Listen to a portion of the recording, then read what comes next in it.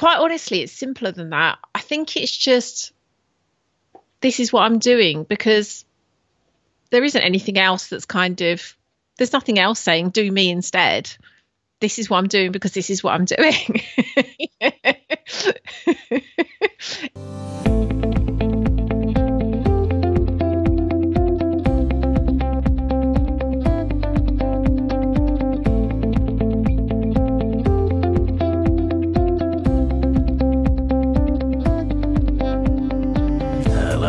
Hello, and welcome to today's episode of the Coaching Life podcast.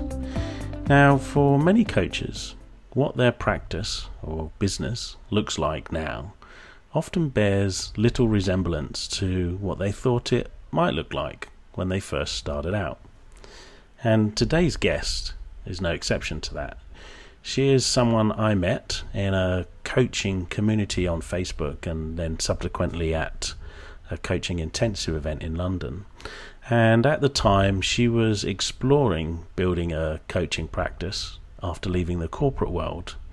And I think, and I'm sure she's going to tell us much more about it, I think in that exploration, she kind of discovered or stumbled across another shape to her business.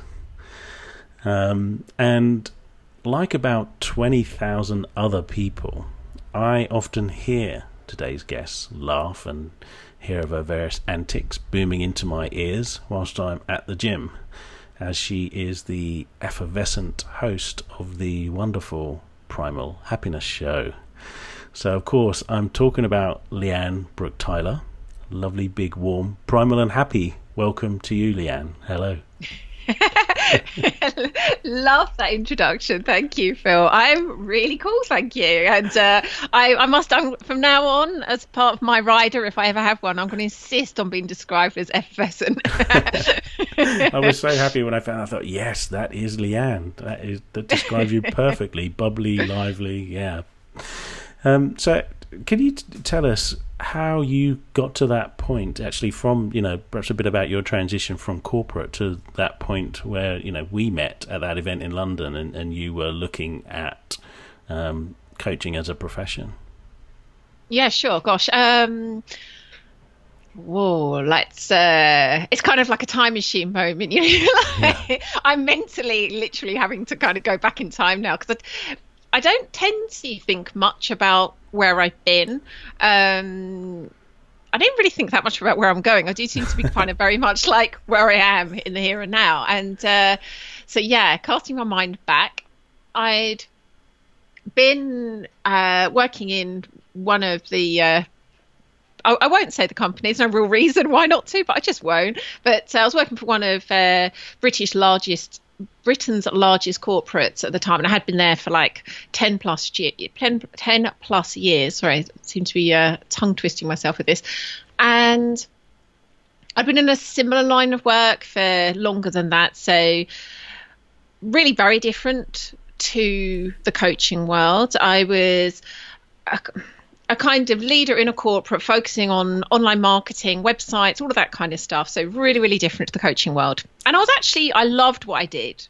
I was good at it, had an amazing team, really happy doing what I did. So just to put that out there, I wasn't one of those people that kind of hated what they're doing and like, hell, let me get out of here and be a coach. So that wasn't it at all. I actually was really happy. And then it all started from a huge change I had personally, and I won't go into massive details on that because that's kind of a whole nother story in itself, but suffice to say I had a huge change personally, which meant that I was already, probably compared to a lot of people in a pretty good place, but I guess stumbled across something, and at the time I would have described it as the 3 principles, which is probably something that you've probably had other coaches on here talking about. Now I don't necessarily say that that's exactly what went on, but that's another story again. But I stumbled across the 3 principles, had my mind kind of shattered, my life just completely changed. And I had this just real sense of, whoa, I want to share this with other people. I've had such a huge change personally. I mean, to the extent where I'd had and I've talked about this on previous interviews, so I'm not going to go in deep on this, but, I'd had 15 years of chronic facial pain, just went. I had kind of various things that I had, big fears about and anxieties, just went. And I just felt so free, so happy. I was like, my goodness, it'd be selfish to keep this to myself. So that's pure and simple why I started coaching. And I went from having that big change, and it was very instantaneous as well, kind of big change, and then literally a few days later I started coaching. Like, it was that quick. And to amazing effect as well. I had people coming to see me who had decades of depression, and then after a few sessions I'm sort of putting, if you can't see me if you're listening, but I'm kind of inverted commas cured. So that's, to sort of bring you up to date, kind of why was I thinking about creating a coaching practice? That, basically. I'm wondering really what happened next, in that obviously you were working with people one-on-one. That's not the primary focus of your business now. No. What happened next? Well, I'll tell you what I'll do. I'll do a kind of little diversion via the intensive that we met at, because I think that is actually it's an important part of the story, and particularly for coaches that are listening, because probably up until around that point, my story is sort of fairly typical.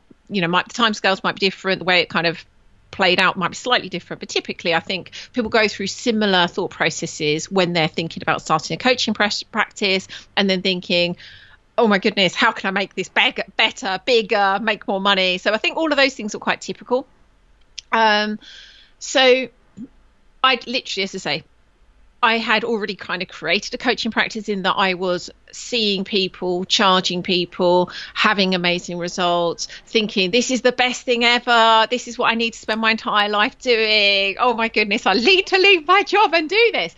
And it was really quick, that kind of big insight stroke change, whatever you want to call it, was, I think, in the September, and I left my corporate job in, I think, the following March, so a few months later, 6 months later or so. And I think I met you at that intensive that summer, and around the same kind of time as I'd had that kind of big change, I stumbled across the book The Prosperous Coach, and that was almost like another mind blow, really, because it is a fantastic book. It has a lot in there that I think really just cuts through the stuff that can get in the way of us just doing things that actually are quite common sense. How to just relate to people, what makes people tick, what's really going to make someone recognize that you could be useful in their life. It's actually, when you boil it down, some really like simple, practical things. So I found that awesomely helpful. But probably, like most people, it's kind of one thing is seeing a load of things in the book, saying, hell yeah, this makes sense, and then actually bringing that to life kind of in your own life. And I was finding, on the one hand, I would say, in terms of growing my coaching practice, it was going fairly well. I didn't have a shortage of clients. I had a mixture of kind of ones that I would sort of say were paying, really looking back, it's actually kind of a decent hourly amount, but kind of like an hourly amount. Sorry, my dog's decided to howl in the background. Let me just move him out of the way. So I was being fairly successful in that I had no shortage of clients, and I had some that were kind of on that kind of what I saw as like the hourly rate sort of way of charging. And then I was also moving some to I guess a kind of, here's what it's going to cost to change your life kind of model, which is much more what the Prosperous Coach is talking about. And that really made sense to me. But I must admit, I was still having some thoughts around the whole selling, honestly. Like, as much as I get that it isn't about the money, and it is really about what you're helping someone to create in their life, I didn't really enjoy that aspect of it, quite honestly. It's not to say you should enjoy everything, there's a I can't remember which book this is from, but there's a book. In fact, I think I read it in a Liz Gilbert book, and she was quoting someone else's book, and I can't remember the book that she was quoting. Right. There's an awesome quote in there about eating a... Am I allowed to swear on this show? I don't hardly ever swear normally, but it's part of the quote, so it's not really me swearing. It's talking about eating the shit sandwich, and it's kind of like almost like whatever you do, there's going to be a shit sandwich element to it, if that makes sense. And you may as well just eat that, and just because that is what comes with the territory on that particular role. So I do get that part of creating coaching practice will involve some element of selling. However you dress it up, however you want to talk about that, however you feel about that, will incorporate that element, which I get and I got, but I didn't personally love that part of it, just to put that out there. But anyway, carried on, went to that intensive, which I got a lot from, but it was around the same kind of time that, and it's easy in hindsight to make some of the changes that what I do has gone through into some sort of like well-planned strategy or big realization, or I did this because this. And a lot of it wasn't. A lot of it was just kind of like an evolving change of this is what made sense at the time. But quite honestly, I did... I'm cringing saying this, but I kind of got a bit bored just doing one-to-one coaching. I'm kind of like, I am someone, I mean, probably if you want to put a label on it, it's probably like ADHD. I do struggle with doing the same things a lot of times. And for me, you could see that as a negative, but I kind of think that's cool. It just means I do a lot of other stuff instead. Yeah. And yeah, it's not that I actually find the sessions themselves boring. I found the idea of my day being made up with largely a lot of those same things boring, and found that I wanted to do other things too. So that's kind of what started to lead on to me doing other things, coupled with the fact that for me, there was a definite realization that, and this was a realization, I'm going to claim this as a realization, that of course, if you're having a one-to-one conversation with someone, you can create huge impact with that person, which it could potentially create a huge impact and ripple out to other people. But it still is just you and that person. And it really felt like there's other things I can do that are going to potentially ripple out to other people faster, like, for example, podcasting. And that really made a lot of sense to me. There's definitely a way that we can be creative. We're incredibly creative animals. And it just, if we can create stuff, why not? And so there was a real realization, like I could be creating other stuff that's going to reach more people and have a bigger impact. So yeah, that's kind of what led to, I wouldn't say that kind of literally immediately led to what I'm doing now, but that was definitely part of the process. So why Born Happy? How did that come around? Yeah, so that was like the first iteration. Yeah. That was at the time, and it's not to say actually that's massively changed. There's probably bits that have been added onto this, but at the time, what I saw really, really clearly that was true for me and for everyone else was that we just had this core of happiness. We were born happy. And that's probably the time where it's most obvious. You can really see it. You look at a baby, you can really see they don't have all of these neuroses and fears and phobias. They are cool. And we are still cool as adults. It's just easier to be caught up in an illusion that we're not. And so for me, that was, and people use that, I use the word happiness just because that's the word that I guess just comes to mind for me. Other people might use the word peace, calm, whatever else they might use. Well-being is the one that a lot of people use. For me, it's happiness. And that to me was something that I felt and saw so clearly. And so, going back to that kind of feeling of like, I can let lots of people know that they're happy. That's really what Born Happy was about. Just letting lots of people know that they were born happy, and inside they still are. Did that idea like pop into your head? Oh, I want to do a podcast where you're inspired in some way to explore that.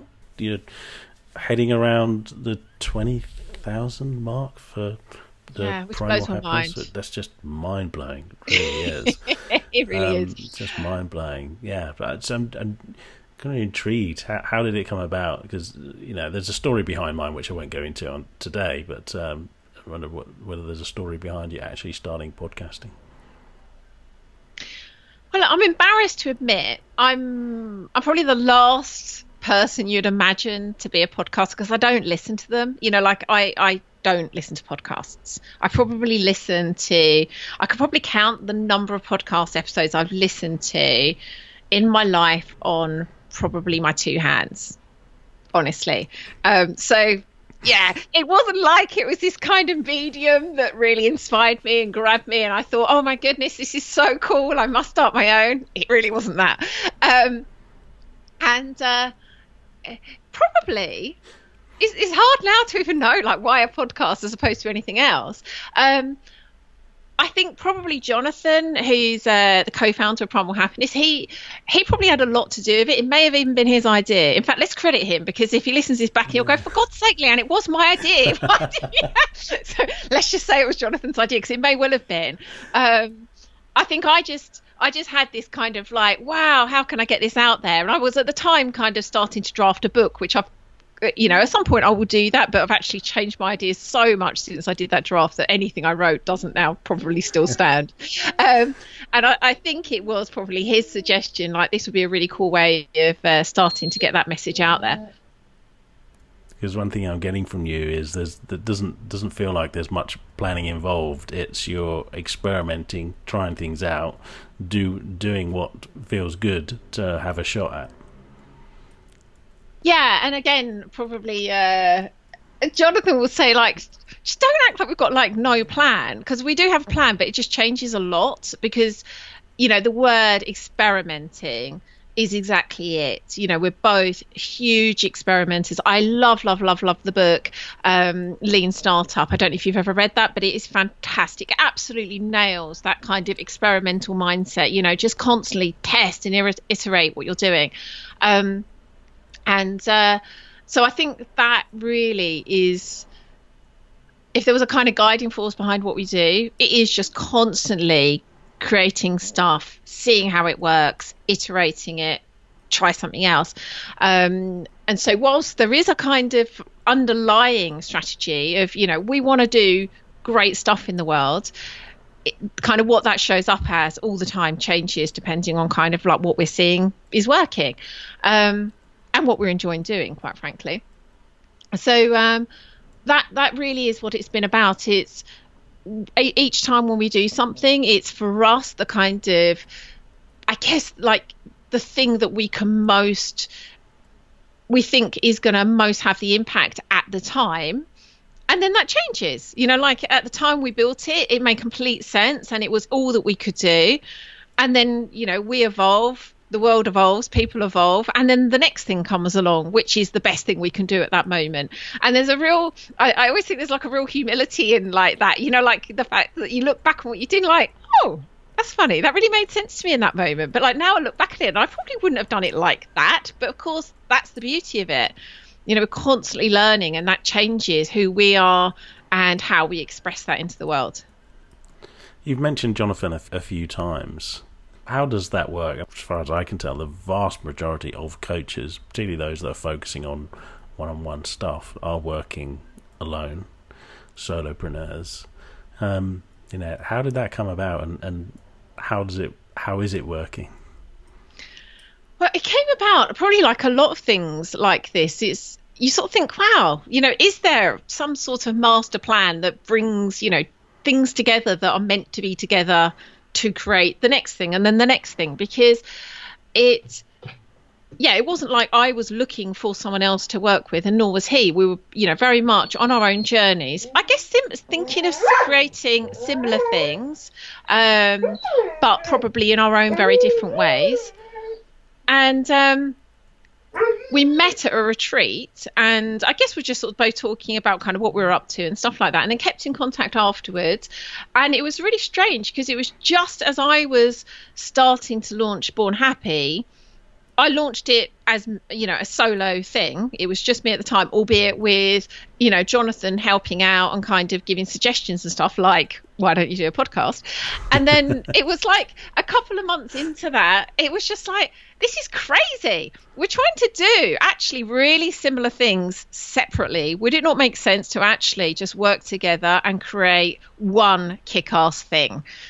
And which is really all that happened. It wasn't a kind of like, sit down, let's look for a business partner, or look, hang on, let's sort of work together on something that we can both create. It almost just got created on its own. And then it was like the natural conclusion, like, it makes no sense to carry on doing this separately. Let's work together. So that's kind of why it happened that way.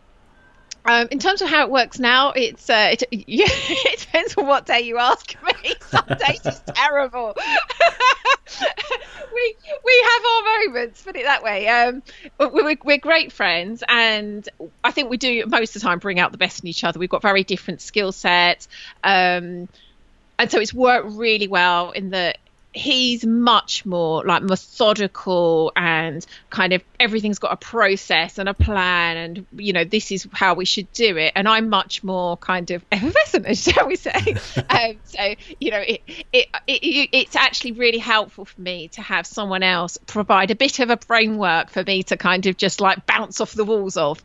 So it works really well, but we have some heated conversations, shall we say, about kind of what we're going to do is going to turn out like, for sure, which I love that, I love the creative energy that happens between, this instance, two people, but it can be any number of people, where you're both kind of coming in and, this how it looks to me, this how it looks to me. And I really see the growth that happens personally as a result of that. It doesn't have to be a business partner, but when you're really in the thick of a relationship like that, when you really are being completely honest, completely pushing your edges as hard as they can be pushed in all of your different ways of expressing yourself, and then you've got someone saying like, hell, I think you could do that differently. Oh, the way you did that wasn't quite right. Oh, no, I think this would work far better. It is super annoying at times, but I think the growth that comes from that is huge. Yeah. I mean, in some ways, it's a bit like having a coach, actually. Yeah, beautiful. Because, I know it's something that I dismissed a couple of times because just sort of shied away, I guess, from collaboration and like, being kind of egotistic and stubborn, thinking, no, I'm going to do this on my own. But of course, two heads generally are always better than one. So yeah, it's beautiful to hear you talking about how that works. Show us a little bit behind the curtains of Primal Happiness and your business. You mentioned to me before we started recording that you do still coach. Just tell us how your business is made up, between the thrive between coaching. What's going on, Lian? Well, again, it depends when you ask me, because it does change hugely. At the moment, I'm doing very little one-to-one coaching, and that will probably increase. So again, it depends on kind of like what Thrive looks like at the time. We're just about to launch a new iteration, let's say, again of it, which is specifically focused on people struggling with anxiety. So what we do is actually useful for like most people if they're human, but we really saw that if you're struggling with something in particular, in this case anxiety, you're much more likely to recognize that that's going to be helpful to you than if you're hit with this kind of blanket message, hey, you're human, therefore we're going to help you. Yeah. So it's not that we're actually changing the entirety of Thrive, just to be clear. This is just a kind of focused campaign, for want of a less sexy word, that's going to be focused specifically on people who are struggling with anxiety. So as a part of that, which is, we've been working on that for, the last couple of months, at the same time as relaunching our entire back end, which is literally going to come out in the next couple of days. So once that's launched, what I'm kind of like doing will massively change, because over the last couple of months it's been very much working on all of the content and the strategy and comms and everything around that particular campaign. once it launches, it will be much less about that. And an element of that will be about one-to-one coaching. So people basically can sign up to Thrive, get all the goodness that comes with Thrive, and get some one-to-one coaching as part of that. So all of a sudden, I'll go from kind of full on, like in this kind of just creative flow of building all this stuff to actually, doing quite a bit of one-to-one coaching again. And that again will only be for we're doing that again because we love that idea of being able to put stuff out there and see how it lands, and being able to actually talk to the people who are going through that. It's hopefully hugely helpful for them to get that one-to-one coaching element, but it's also hugely helpful for us to see what's happening for them, what's working, what's not working, how does it feel for them, what do they like, what they don't like. So there'll be a point where we will stop doing those one-to-one coaching sessions personally, and then we'll be putting those out to other coaches to do as part of the package instead. So, depending when you ask me, I do lots of one-to-one coaching, or I do almost none. What's the one thing that you really love about what you're doing? Am I allowed two things? Go on then. There's, for me, definitely there is the ability to just constantly let that creative flow constantly just bubble and do its thing, for me, is huge. And I think that's it. I think if we're not recognizing that, there's probably I wonder whether there's almost like a sense of denial, because I think human beings, we are like inherently creative. We kind of live to create, and everything we're doing is a creative expression, just to be clear. It's not like these things are creative and these things aren't, but there's definitely times, and I'm sure you'd agree, where you feel most on fire, most like we're just like boom, creating in every direction. And I love that. I feel so blessed to be able to do something where vast majority of my day is full on creative expression. For me, that is just, awesome. And then hence why I said, can I have two things? Because to be able to couple that with the ability to, and I feel a bit cringy where I'm sort of like me changing people's lives, because it definitely isn't me doing it to other people. There's always, in any coaching relationship, whether it's a one-to-one, whether it's a one-to-many, whether it's an online course even, the person, the coachee, is more than half that process. So it never is a coach changing someone's life, just to be clear. But however you want to word that, to be able to combine that kind of constant creative expression with knowing it's making a real impact in people's lives, a meaningful impact. I don't want to sound like I'm trying to sell what we do here, but seeing people go through Thrive and go from years and years and years of anxiety or depression or whatever it is, and then say, oh my goodness, I now feel like this, and whatever that is for them, that could be, we've got one member you've probably seen who was one person who had really struggled with depression, and now he just can't stop talking about like how awesome life is, and how how we've all got this like lovely childish energy in us, and it's that is just wonderful to see and to be part of. And I say I can't claim credit for that, because it's always the other people that are doing it for themselves, but to be able to create that kind of channel for that to happen is just magic. I'm with you on that. I mean, I think probably my most favourite client stories are, the very personal ones. Not necessarily just helping somebody. Oh, you've helped me triple my business turnover or whatever, yada yada yada. That's all great, but yeah, some of the personal stories where people's personal relationships are impacted. I think it's beautiful to facilitate and play a part in that. I wish the word facilitation was like sexier, because it is really that, isn't it? Facilitate is the perfect word. If only it wasn't the word facilitate. If you get what I mean.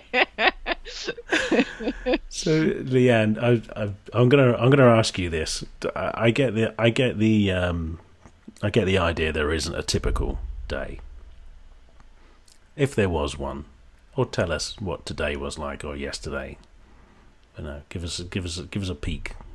of what? Gosh, and again, it Leanne's days look really, like. really does vary depending on the day and kind of what we're up to at the time. So today, um, I won't give you that kind of boring step-by-step detail of getting my children ready for school and all of Put that my kind of slippers stuff. But on. Yeah. yeah, but most days start with getting the children ready for school and either dropping them off or my husband doing that, and then.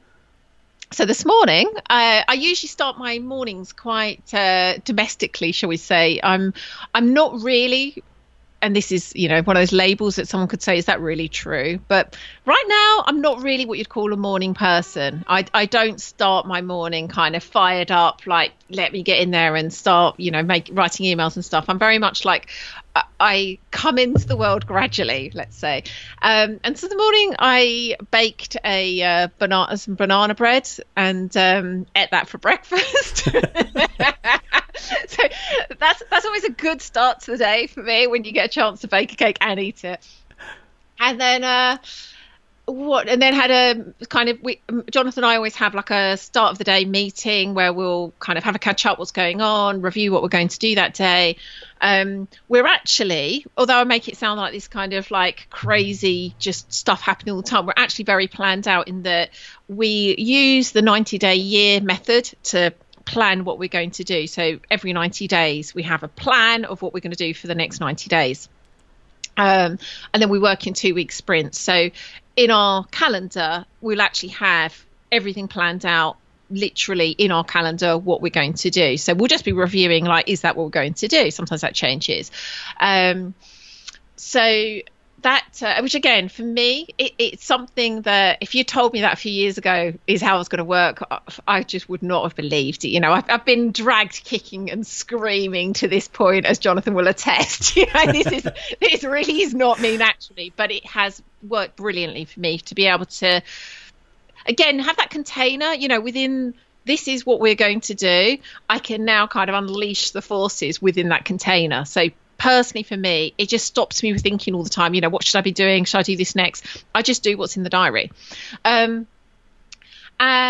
then went off. Jonathan was off editing stuff, and I went and created the slides for the next version of our online class. Then wrote some emails for our autoresponder. Then I had lunch. I would normally walk the dogs. Really, I'm so big on getting out, moving, getting out in nature. It's very much part and parcel of what we're doing with Thrive. Like, it's so fundamental humans that we are in really what should be our natural habitat, outside, amongst things that, are real and natural. Today, because of Storm Doris in the UK here, our table tennis table had like blown over onto a fence and onto my beloved hibiscus. So I spent most of the time I would have normally been walking trying to prise this table tennis off the fence and into some sort of place that would be safe. So I didn't get on a walk, but at least I was outside. And then after lunch, I was reviewing the work that we'd done this morning, and then I'm speaking to you. So that I wouldn't. You can hear that that's not really a typical day, because what I'll do within those times will really vary, but it will always revolve something around kind of, we'll have that time planned out, a bit of collaborative work, a bit of creative work. I love this idea of having a container, or at least, stakes in the ground, time-wise, planned out, that in these time slots, however long they are, be it, half a day or indeed 90 days, you're heading in a particular direction and you're creating stuff in that. I love that. And yet you're still able to, you come alive when I talk to you, Lian.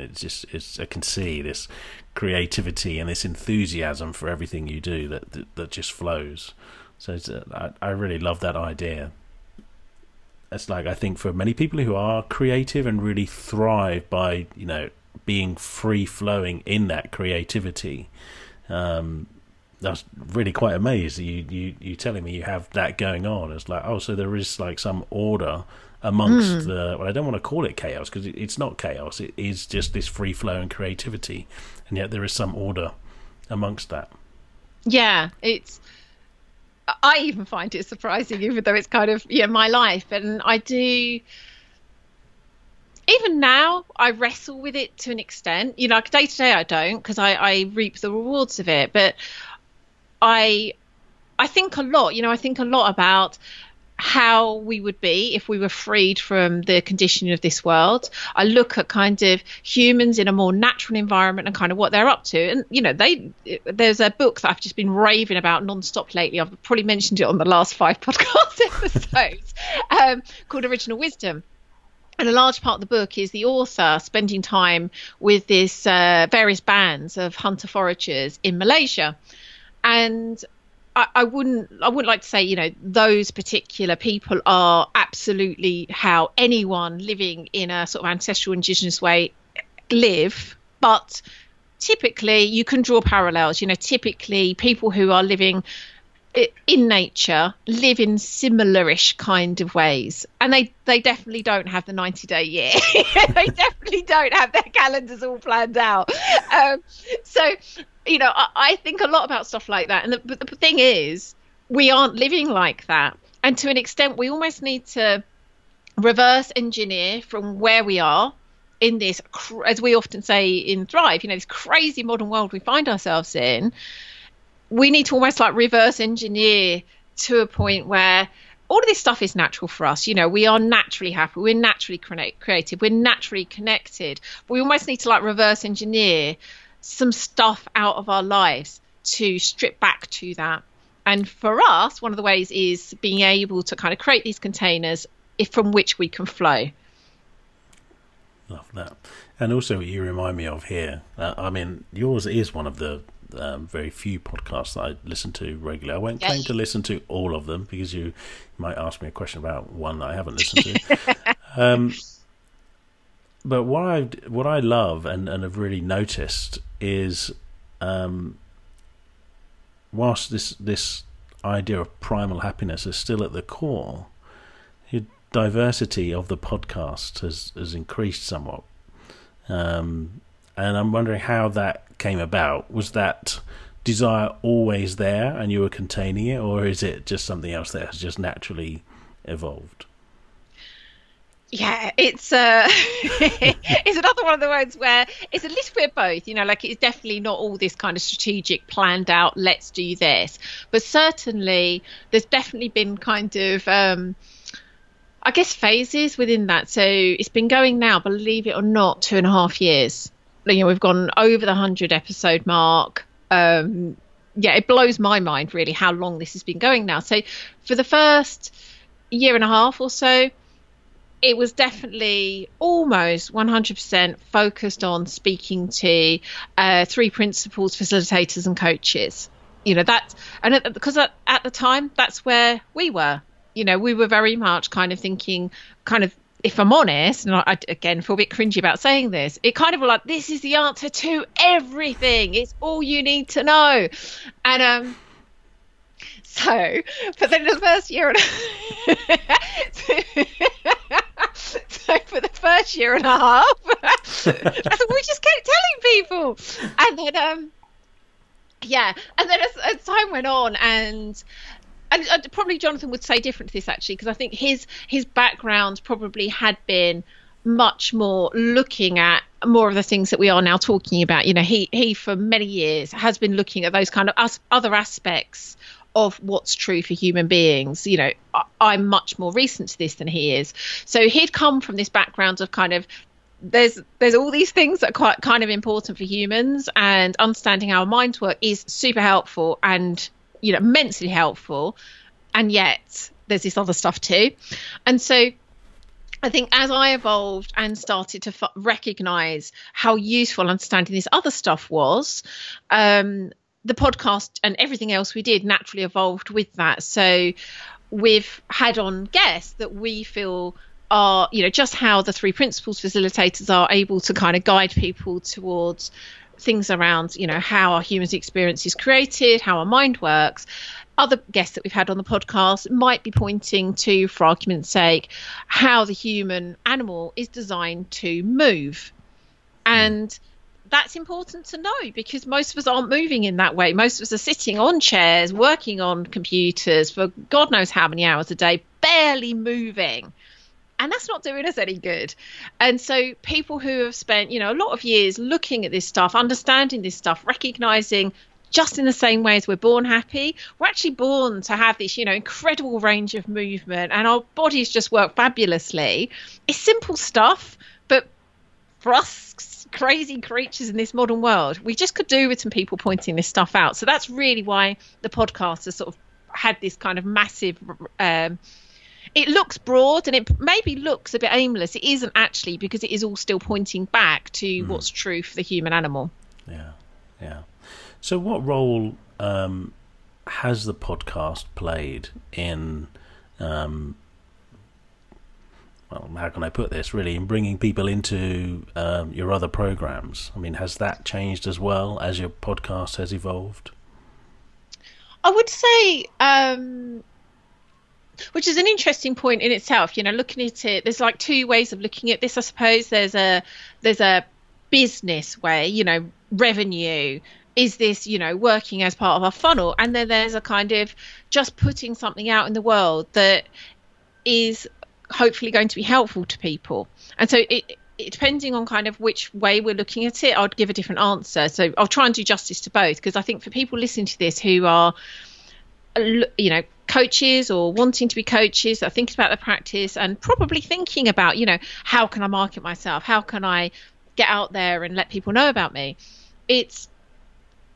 I think it's really important to know this. And I've been contacted by quite a lot of people over the last few months, even year.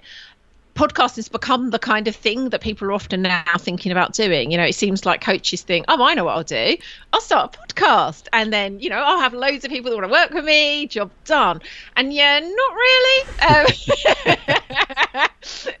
Sorry, but no. It's, if you're looking at it from a business perspective, you probably wouldn't do it.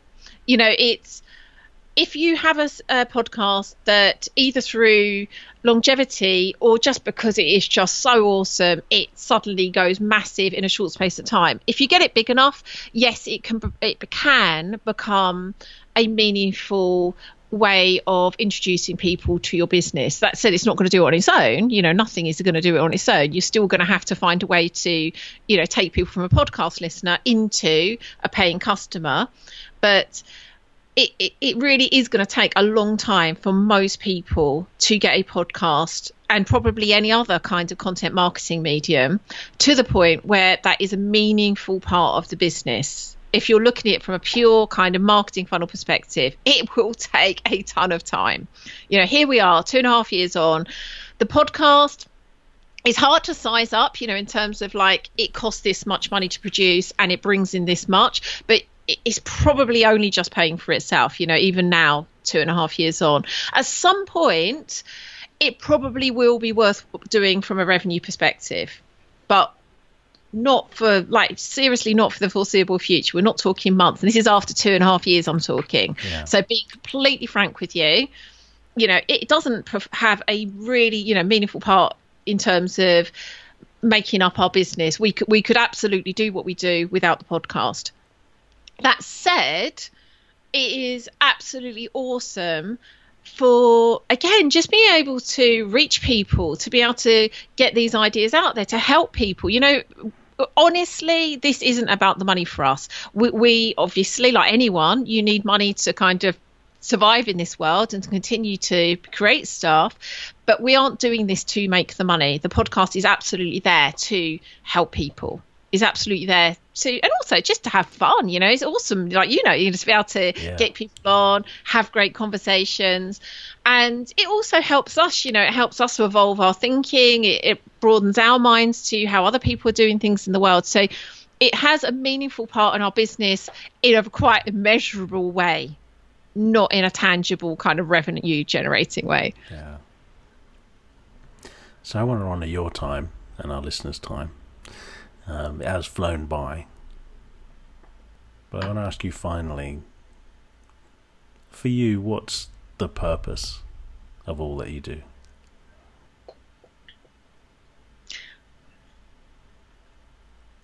This isn't going to sound very grand, but it's... I I sometimes think there is this sort of big purpose, and there's some nice stuff there. I could say, it's my purpose, and the purpose of all this is to help people or to serve people or to change the world, and some of those things are true, but quite honestly, it's simpler than that. I think it's just, this is what I'm doing because there isn't anything else that's there's nothing else saying do me instead. This is what I'm doing because this is what I'm doing. If I'm being honest. That's a beautiful, beautiful summary, actually. Beautiful summary. So where can people get in contact and find you? Well, if you'd like to hop along to primalhappiness.co, and that's a .co rather than .com, which is a long story. I won't go there, but just point out it's a .co, not .com.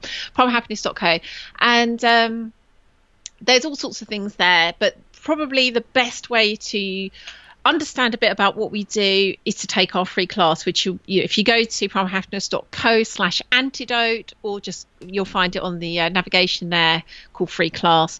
Take that and you'll get a nice taste of what we're up to, and a bit about us and what we do. But also the class in itself is, many people say really helpful in itself. So, but there's also the podcast that we've talked about here as well, and a bunch of other stuff. So all there. Cool. And I have all the links in the show notes. Lian, it's always a joy talking with you, exploring with you. It's great. I've really enjoyed it being this way around. Makes change for me. Thank you so much. I'm sure our listeners are going to love this one. Thank you. Oh, thank you, Phil. You're a lovely interviewer, and I've enjoyed this too. Thank you. Thank you. I really enjoyed doing this interview with Lian, and the reason I picked the intro audio piece at the start of this episode is because I think it demonstrates so much about her. The simplicity of doing what she's doing.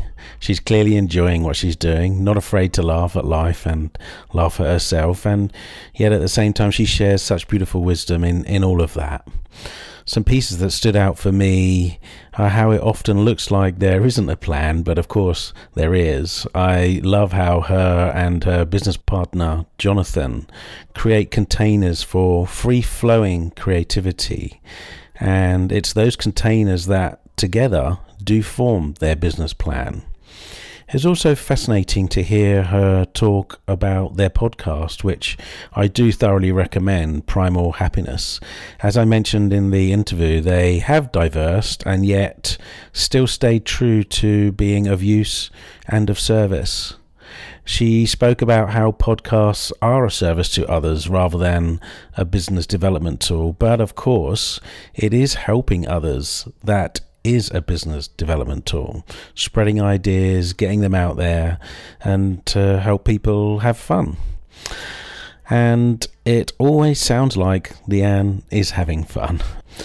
If you've enjoyed this episode of The Coaching Life, or indeed any of the others, please do take a minute to head on over to iTunes and leave a brief, honest review. It will help others find this podcast and help others benefit from it. Thank you, as always, for listening. I'd love to hear from you with any thoughts, feedback, or questions about any of the episodes or any other ideas you might have. Please do keep listening. I have some fantastic guests lined up. Very excited about them. And as ever, I wish you much love and joy.